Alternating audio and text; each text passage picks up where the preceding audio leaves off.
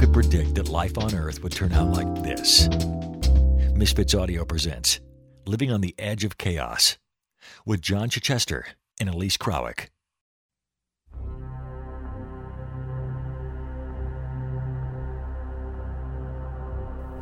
Today, the sun rose in the west. I may be the only human alive to record this, although it hardly matters if there's no one left to read it. Who do I send it to? Message to the future. To whom it may concern, better luck next time. I mean, this event... No, the word event doesn't even begin to describe the magnitude of this. Catastrophe? Even catastrophe seems weak at times. Apocalypse, I guess, is what we could call it. But I don't even think the Mayan astronomers could have predicted this one. It started with the animals. Whales beached themselves by the thousands. Entire flocks of birds and bats just started flying into buildings. Honeybees would swarm into giant living tornadoes, whirring into a never-ending spiral until they couldn't take it anymore, collapsed from the exhaustion.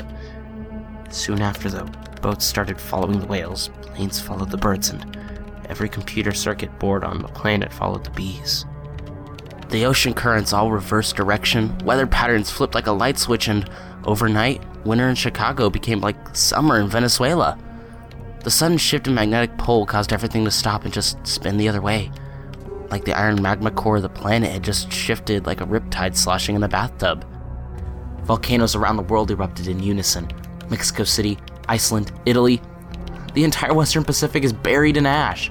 Japan, Indonesia, just mats of ash blanketing the ocean. And vast tracts of rainforests smothered. The price for bottled oxygen would just skyrocket.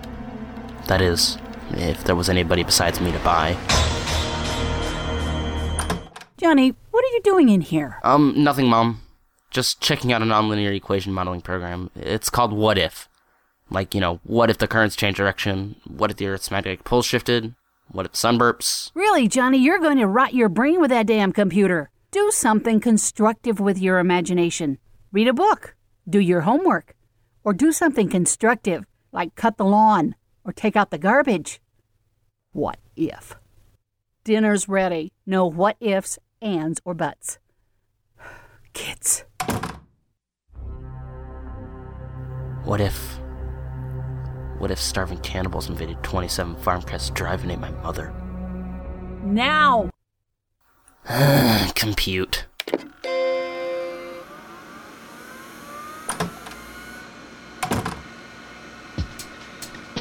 Our story may be over, but chaos never ends.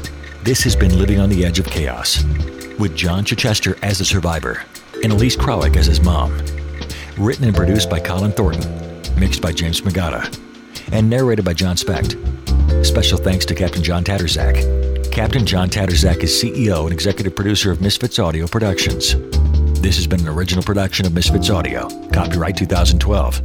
All rights reserved. We don't use lawyers. We use shark tanks.